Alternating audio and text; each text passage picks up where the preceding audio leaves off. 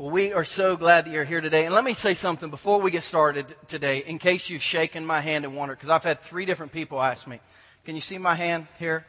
I didn't get mad and punch something. I had 3 different people say, because my knuckles are all bloodied, what'd you hit? Did you get angry and hit something? My wife's car died this week, and I got a little too close to her engine when I was trying to re-jump it and singed all the stuff off my knuckles. So if you're wondering the whole time, man, does this pastor have a temper? Did he get angry? Did he hit something? I did not hit anything this week. I don't even think I thought about hitting anything this week. There are weeks when I probably do, but I don't think that I did this week. Let me ask you a question. Have you ever gone into a restaurant really hungry for something and you see something on the menu that looks really, really good and you ordered it, and when they bring it out, it wasn't exactly what you thought it was going to be, and you just leave disappointed in what your food tasted like? Has anyone ever had that experience? Does anyone in here know a vegetarian? If you know a vegetarian, raise your hand. I am a meatitarian. And I'm not exactly sure what that means, except I like meat. And this is where my son gets it if you were here last week. When I go to a restaurant, if I'm going to pay for food, I want a steak. That's what I want to eat.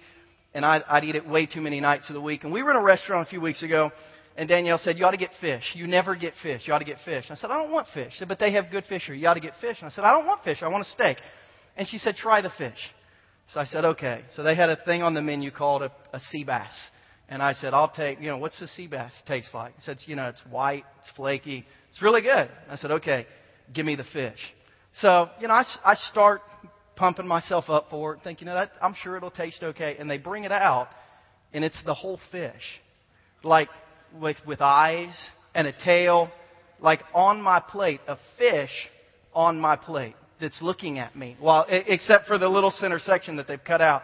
I looked at Danielle and said, why would you make me get this?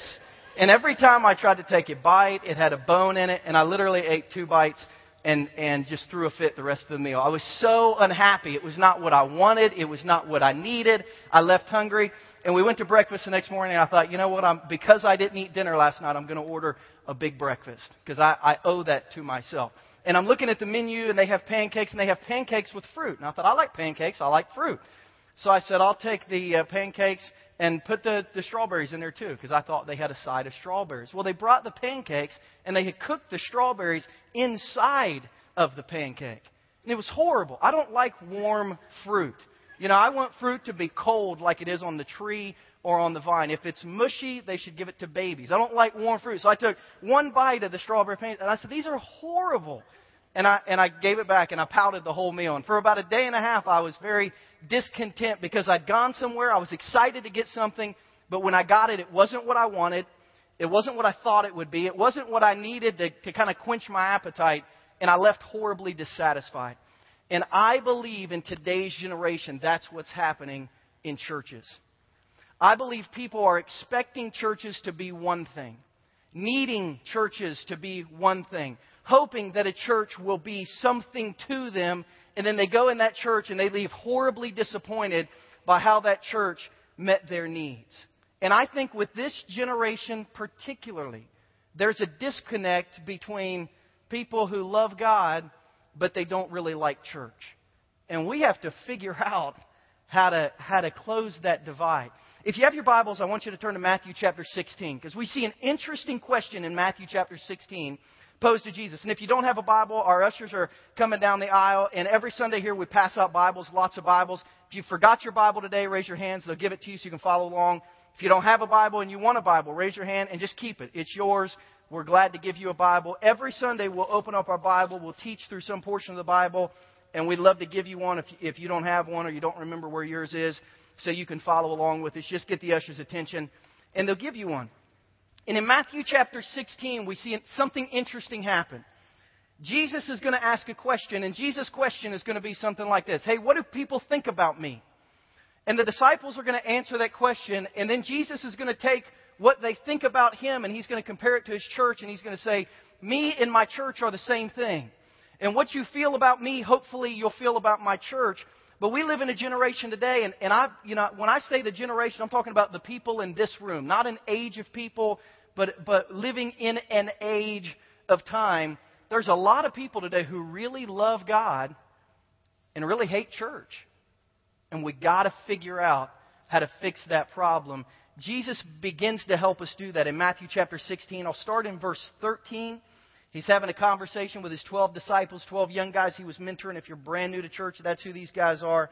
And here's what it says. When he came to the region of Caesarea Philippi, that's just a town in Israel, he asked his disciples, "Who do people say that the Son of Man is?" And they replied, "Some say John the Baptist. Others say Elijah. Others say you're like Jeremiah, or maybe that you're one of the prophets." "But what about you," Jesus asked, "who do you say that I am?" And Simon Peter answered, "You're the Christ." That means Messiah. "You're the Messiah, the Son of the living God." And Jesus replied, "Blessed are you, Simon, son of Jonah, for this wasn't revealed to you by man, but by my Father in heaven. And I tell you that you're Peter, and on this rock I'll build my church, and the gates of Hades will not overcome it." You know, we live in a generation that answers those questions different ways. And here's the two questions. What do you think about God? And there's one tremendous answer for what people think about God. And then there's this question. Well, what do you think about church? And there's a totally different answer. And I include myself in the group of people who's struggling to connect what I believe about God to what I believe about church, because it just appears that church has become its own deal. But Jesus in Matthew 16 said, "I want you to know me and my church are connected. And the way you feel about me should be the way that you feel about church, because the church that I'm going to give you is going to be unbelievable if done correctly and if understood correctly." In the New Living Translation, you'll see this on your sermon notes that we handed you. And if you're brand new, this little thing will kind of help you take notes and follow along as we go. In the New Living Translation, just a different translation of Matthew 16:18, Jesus said, "I will build my church, and all the powers of hell will not conquer it." I will build my church, and all the powers of hell will not conquer Jesus' church. But we have to answer the question, are the churches that we all go to, have been involved in today, are they truly Jesus' church? And we have to pass them through a funnel to see. And one of my favorite authors is a guy by the name of Francis Chan. Francis Chan was a pastor in Southern California, Simi Valley, California, about 45 miles outside of Los Angeles. He started a church 17 years ago with nobody, and it quickly grew to thousands of people. And about a year ago, had between 6,500 and 8,000 people coming every Sunday. And he was writing books, and he's one of the most well-known Christian authors and preachers of today.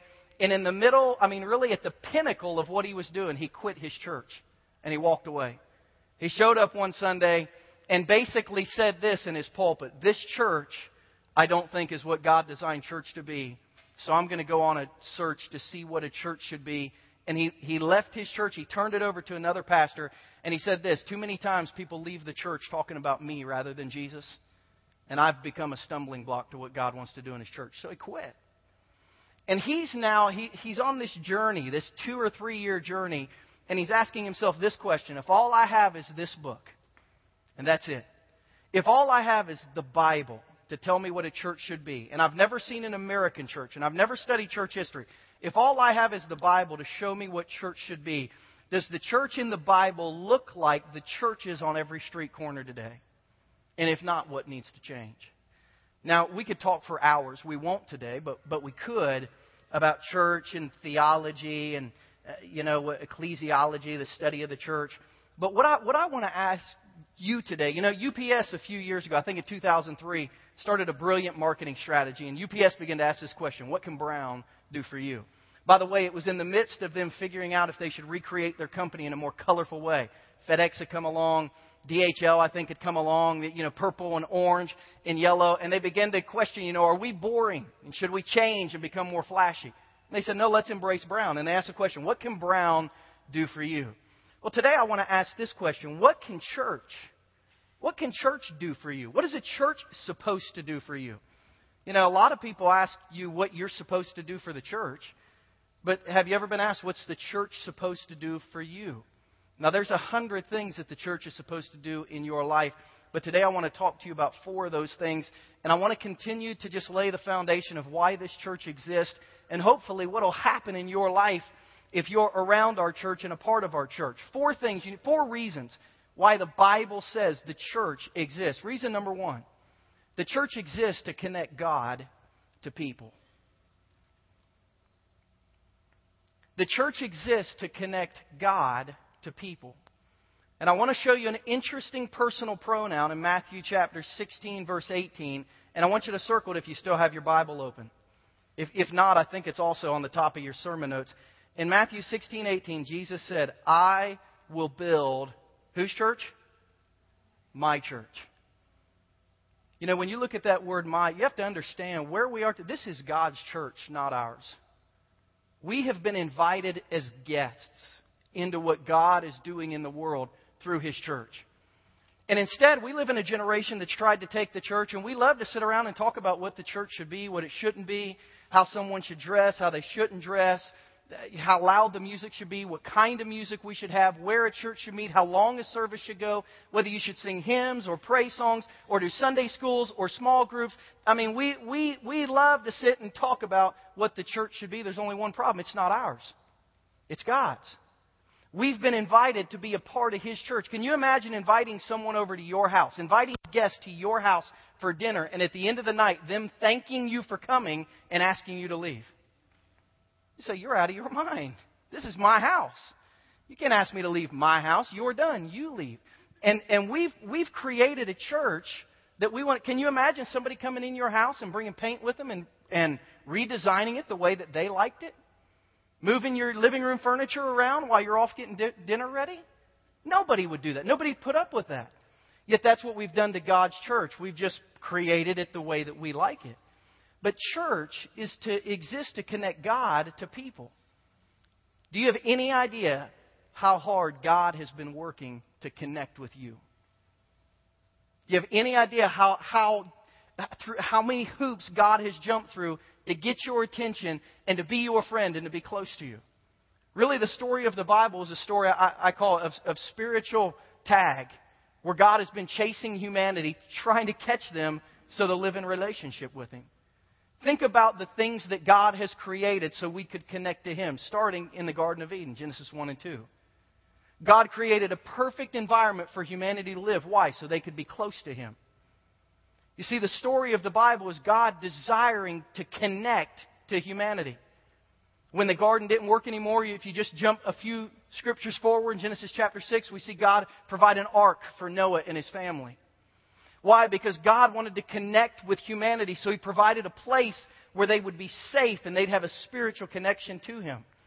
After the ark, He connected with Abraham through a piece of land. And his connection on earth became, his original design was to have a piece of land. And here's how well it worked.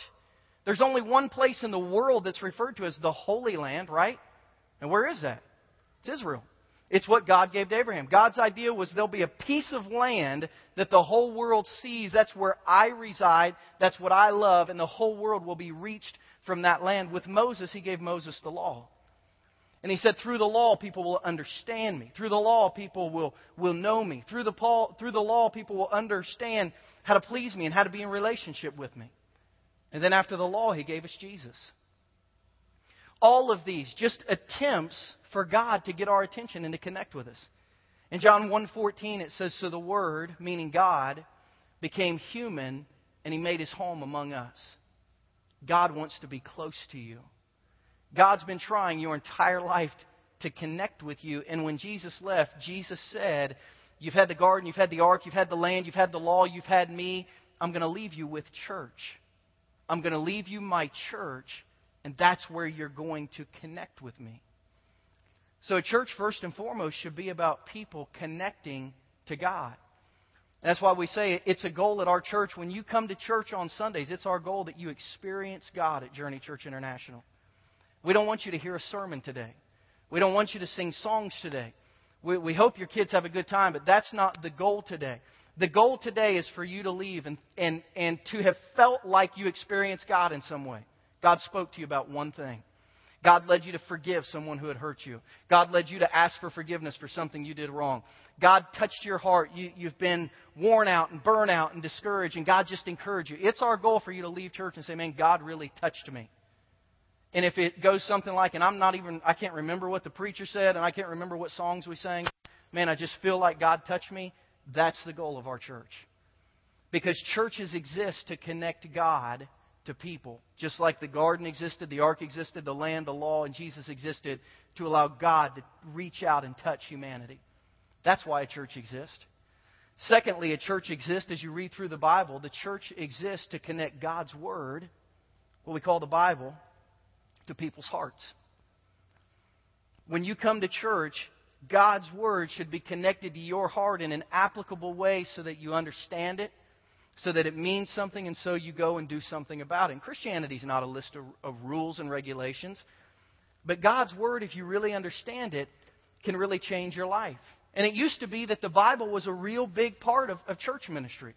You know, do you remember a time, if you grew up in church, where you were in kids ministry? And by the way, our kids ministry here is just awesome. I mean, our kids have the most fun. The feedback that I get, I've not had anyone yet email me or Facebook me or text me or call me and say that was an unbelievable sermon. But I bet that's happened a dozen times with our kids ministry.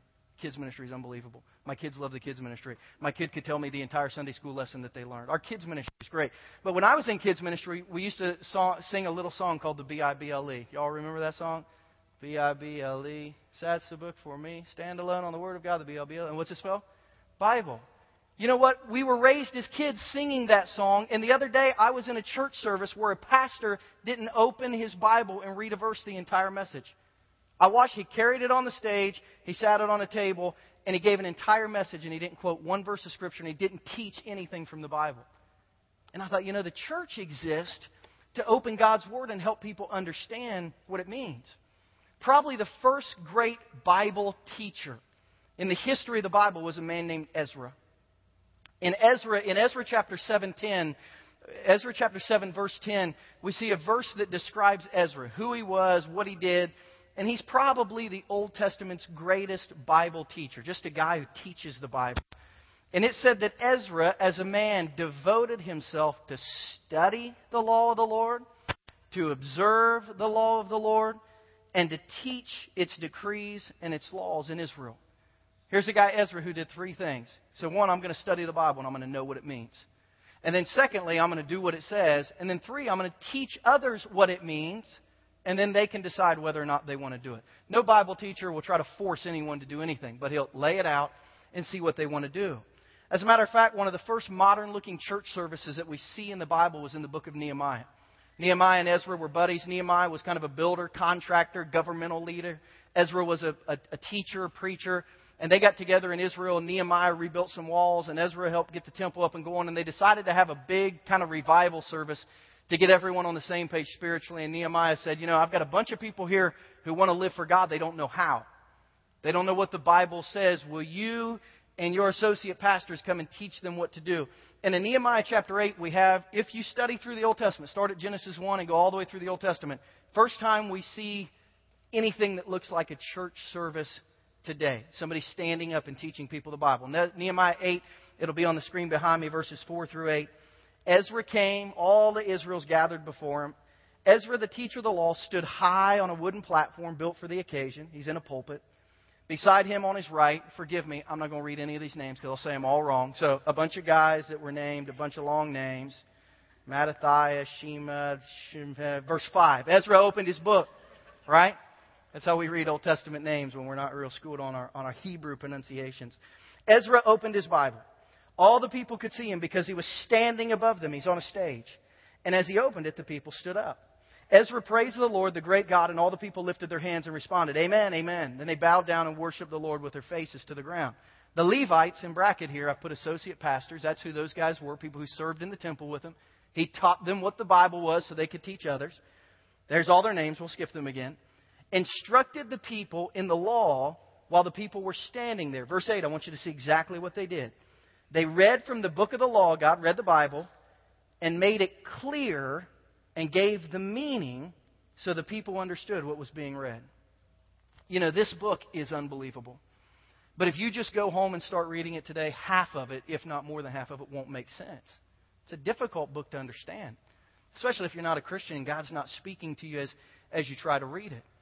But one of the reasons the church exists is so that trained teachers and preachers, people who have been given that gift, can get up and try to help people understand what the Bible says. Tremendous books have been written to understand that. Commentaries have been written to understand that. And at a church, you should come, and every Sunday, it's our goal every Sunday that you leave and you think, I learned something I never knew before. Learn something in the Bible that I never knew before. I went to, a few months ago, went to a church in Riverside, California. The pastor there, his name's Greg Laurie. He's one of my favorite pastors in America. He has taken over now for Billy Graham, does most of the preaching at the Billy Graham Evangelistic Associations. Last week they had a crusade, a week-long crusade in Los Angeles, I heard, and they had 12,000 people come to Christ at that crusade. 12,000, 121,000 people that came in 3 days. That's who Greg Laurie is. But he has a church that he also pastors on the weekends. And I went to his church, and I'm telling you, man, everyone in his church was carrying a Bible. And when he got up to teach God's Word, they had like the pocket pencil things. They had like packets of highlighters, every color, pens and pencils. And I've never seen anyone study the Bible like that church does together.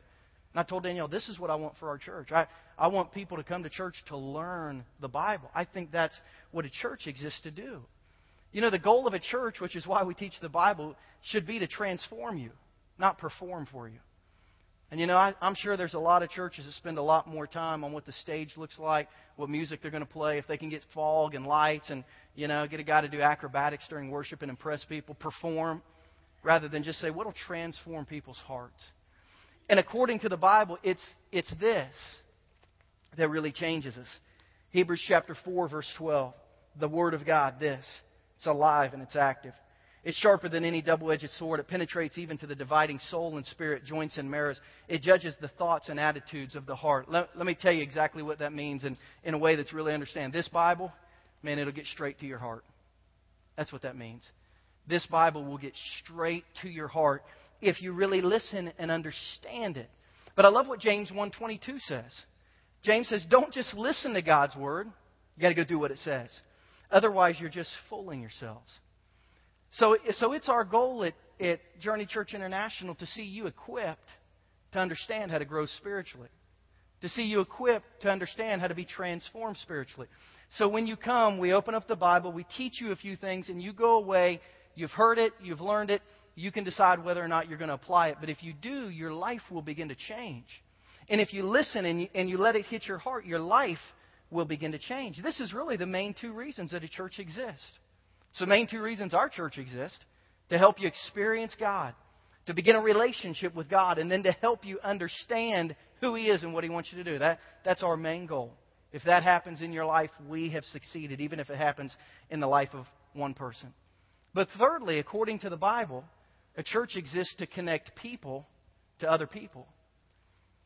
So a church exists so that God can connect to you, because God loves humanity, and He's been trying to connect with them since the sixth day of creation. And the church exists to connect God's Word to your heart so you can know Him and live for Him. But then a church exists to connect people to people. I want you to repeat this phrase after me out loud, and it's only 3 words. Repeat this phrase: I need people.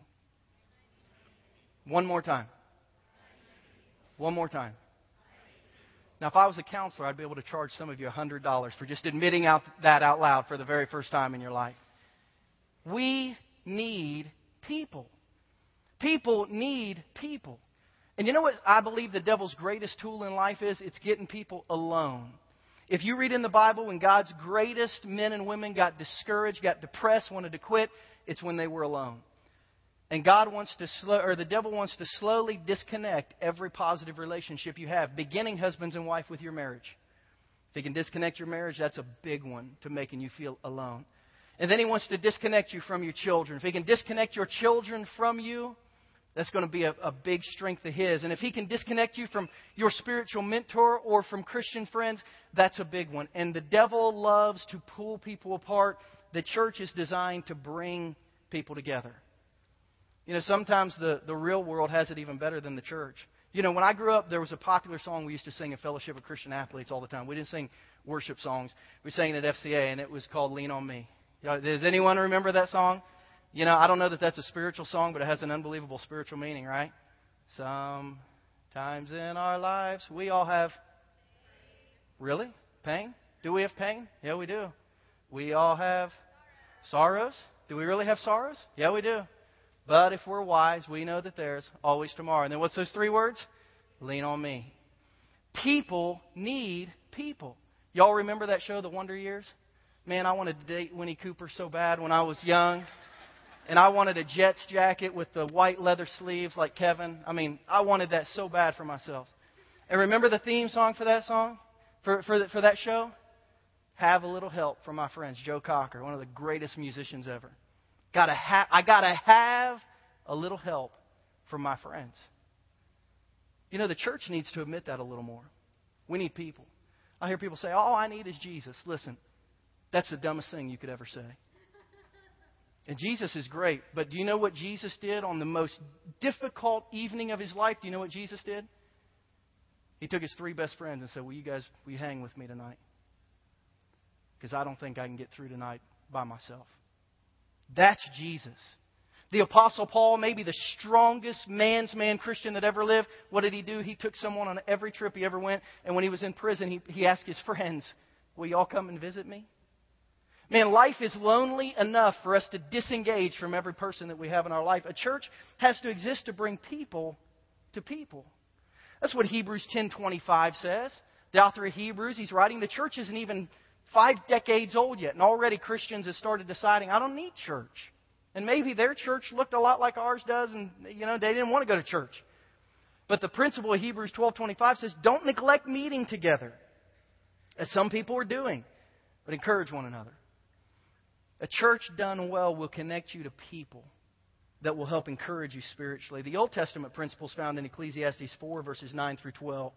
The wisest man who ever lived wrote these verses about people needing people. His name was Solomon. And Solomon said, 2 are better than 1, because they have a good return for their labor. If either of them falls down, one can help the other up. But pity anyone who falls and doesn't have anyone to help him up. Also, if 2 lie down together, they'll keep warm. But how can one keep warm alone? Though one may be overpowered, 2 can defend themselves. The cord of 3 strands is not quickly broken. You get some people around your life and you're going to be stronger. That's what Solomon is saying. Any of you remember the game Red Rover? Did y'all ever play that before they outlawed all the fun games in school? And they're not allowed to play dodgeball or football or kickball or hardly anything that someone can lose anymore, because I guess it's devastating for their self-esteem. But that's beside the point. I shouldn't have said that. I got to quit saying those things because it's recorded and someone will be angry that I said that one day. Where was I? Red Rover. Anyway, Red Rover. So there's this game, right? Red Rover. You link up with your friends. Red Rover. We dare somebody over. My team would pick Danielle because we know she couldn't break through our chain. We'd pick somebody that we knew wasn't going to make it. You know, that game's actually funny. If you go and Google these things, you find out all these interesting facts. You know, Red Rover was started in the early 1800s in Great Britain. The word rover in the Netherlands actually was the word pirate. And at that time, Britain was being attacked all the time by pirates. So they trained their kids not to be afraid of pirates by getting this game to think if we stand together, we can challenge the pirates for a fight. Interesting thought. I never knew that. My life's not any better for knowing it, but now I know it, and I thought you would want to know. Red Rover, we dare you over. And you go, and if you can break through their link, you get to pick someone on their team, bring them back to your team. But if you can't, what happens? You have to stay on their team. And the person that runs out of people first, that team loses. Your church is very much the same way. Satan is watching you and your group of friends, and when he thinks you're connected to someone weak, he's going to come and try to break that connection and take you right away from your group of friends back to whatever he'd like to see happen in your life. That's what Solomon's saying. 2 people might be strong, 3 people really strong. They're going to win a game of Red Rover. They're going to win spiritually. That's the thought of people needing people. It's why we had some women together this week planning our fall women's retreat that we're going to take our women to, because we believe the women in this church should know each other. It's why we've had discussions with men about what should we do that men like to do where people can hang out and get to know one another. And we're not talking about more Bible studies, more stuff. We're talking about relational stuff.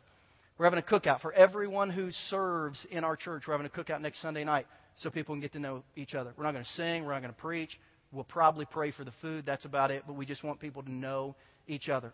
We have a room in the back. The coolest room in this church is in the back. It's called our volunteer headquarters. It has so much food in it. We'll throw some away today. So everyone who volunteers in our church can go back and get fruit, cheese and crackers, drinks, bananas, donuts, whatever. Why? Because we want people to hang out with people and get to know one another. A church should connect people to people. And it's our goal to engage people together in real relationships. Not somebody that has to have a name tag on so we know their name, but really allow people to get to know people at our church. That's one of our goals, to engage people in authentic Christian relationships at our church. And then finally, reason number 4. If we look at why the Bible says a church exists to be the conduit to connect passionate Christians with helpless and hurting people. The church is supposed to be the place where when you really decide you want to make a difference in the world, you go to your church and say, help me find someone to help. A portion of Scripture that's really gripped my heart the last 2 years has been what's known as the Great Compassion in church. And we say our church exists to fulfill the Great Commission, go tell people about Jesus. The Great Commandment, love people, love your neighbor like yourself. And then the Great Compassion, to help hurting people. And here's what Jesus said in Matthew chapter 25. We're near the end of His ministry now. He says, this is what's important for me, for people to get about Christians when I leave. He said, when the Son of Man comes in His glory, and all the angels come with Him. He's talking about the very end times now. He'll sit on His throne, and all the nations will be gathered before Him. And He'll separate the people one from another as a shepherd separates sheep from goats. He'll put sheep on His right, goats on His left. And He'll say to those on His right, come you who are blessed by my Father, take your inheritance. The kingdom prepared for you since the creation of the world. For I was hungry, and you gave me something to eat. I was thirsty, and you gave me something to drink. I was a stranger, and you invited me in. I needed clothes, and you clothed me. I was sick, and you looked after me. I was in prison, and you came to visit me. Verse 37, then the righteous will answer Him, Lord, when did we see you hungry or feed you, and thirsty or give you something to drink? When did we see you a stranger and invite you in, or needing clothes and clothe you? When did we see you sick or in prison and go to visit you? And the king replies, truly, I tell you, whatever you did for anybody, the least of these brothers and sisters, you did it for me. Then He'll say to those people on His left, depart from me, you who are cursed, into eternal fire prepared for the devil and his angels. For I was hungry, and you didn't give me anything to eat. I was thirsty, and you didn't give me anything to drink. I was a stranger, and you didn't invite me in. I needed clothes, and you didn't clothe me. I was sick and in prison, and you didn't look after me. And they'll answer, Lord, when did we see you going through that stuff and not help you? And He'll answer, truly, I tell you, whatever you didn't do for the least of these people, you didn't do for me. Jesus said, real Christians care about people. And all they need is a place for someone to point them in the right direction and say, these people need help. Here's how we'll go help them. You know, maybe the highlight of this church experience so far has been the ministry partners that we've connected with. I've been talking this week with folks in India that they're setting up kind of a preliminary trip so we can go later in the summer. And they've offered us to bring 5 people over to India January 3rd through 11th to meet the girls in their orphanages that we're supporting and to find out how our church can be more heavily engaged there. I've been in contact this week with people from the Sudan who want us to go and get engaged. And their need right now for their ministry is they need 40, basically $100 gifts. They need $4,000 because they've got 40 pastors who need bicycles.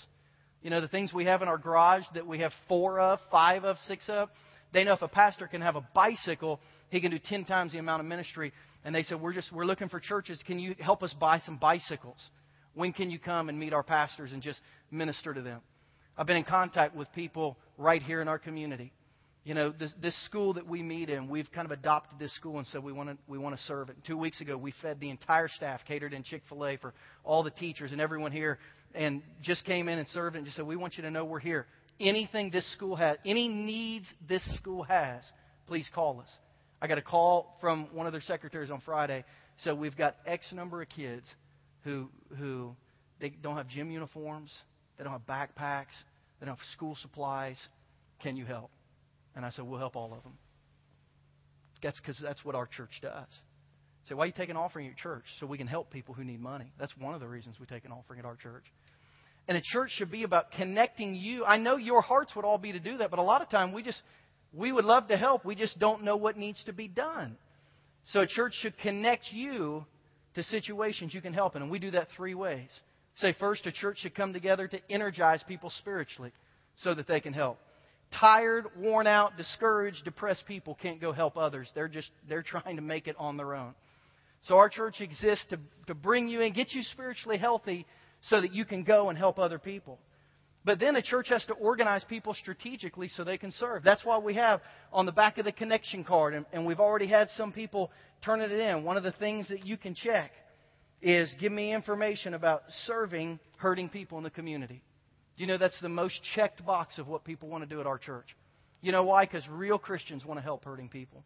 It's just in their DNA. They think it's something they're supposed to do, and they're right. They are supposed to do it. So we want to organize people to figure out how we can help, what we can do. But then we have to mobilize people systematically. Here's some needs. Here's how they can be met. Here's how we're going to go meet them. So we say when our church meets, we want to energize and organize and mobilize. Let me give you an example of this. Last year when the tornado hit Joplin, or really last spring, I believe it hit in late May. How many of you at some point in time, and don't raise your hands, but just think, how many of you at some point in time were watching footage of what happened in Joplin and you were thinking, man, I wish I could go do something to help? I was sitting there and I thought, I wish I could do something to help. And it was like God said, you can, dummy. Take a group and go help. So, okay. So I reached out to a relief organization. I said, I want to come help. We're starting a church, but we already have some people. Can we come help? And they said, bring 20 people meet us. And we were one of the first organizations that was allowed inside the disaster zone because of what we went to do. We distributed 20,000 bottles of water on one day in Joplin. We cut down trees so that crews could get into the spots where they needed to get in. We were there 3 days after the tornado. They still had the cadaver dogs looking for bodies. We had to have a special permit to be there. But see, a lot of people thought, I wish I could go do something. You know what you need? You need a church to say, here's the 4 times we're going so you can go help. Because you can't just do it on your own. You have to have somebody give you a conduit, like plug you into an opportunity. And that's what our church exists to do, plug you into opportunities to make a difference in the world. You know, if you've been on our website, you'll see a slide that has 4 E's on it, kind of a rotator on our deal. We call it our simple process for spiritual impact. Because it's after 2 years of studying the Bible, we believe this is what's important. That people experience God. That people engage in relationships. That people embrace serving. And that people be equipped to know how to grow spiritually. I actually last week sat our staff down and gave them a quiz on those 4 E's. Said if you can't even know what this church is about until you know what these 4 E's are and why we believe what we do in the Scripture associated with it. I want our people to understand that this is what our church is about. This is how we have organized our church. This is how we've structured our church. This is what we believe according to the Bible that the church should be. But here's the big thing. Before you need a church, you need God. And the first step to growing spiritually, the first step to connecting spiritually, the first step to making a difference spiritually is becoming a Christian. Is getting to a point and place where you say, you know what? I realize God's been chasing me. My entire life He's been chasing me. And I'm ready to be caught. And I need God to forgive me of some things. And I need God to help me with some things. And I need God to help me start over so I can make a difference in the world.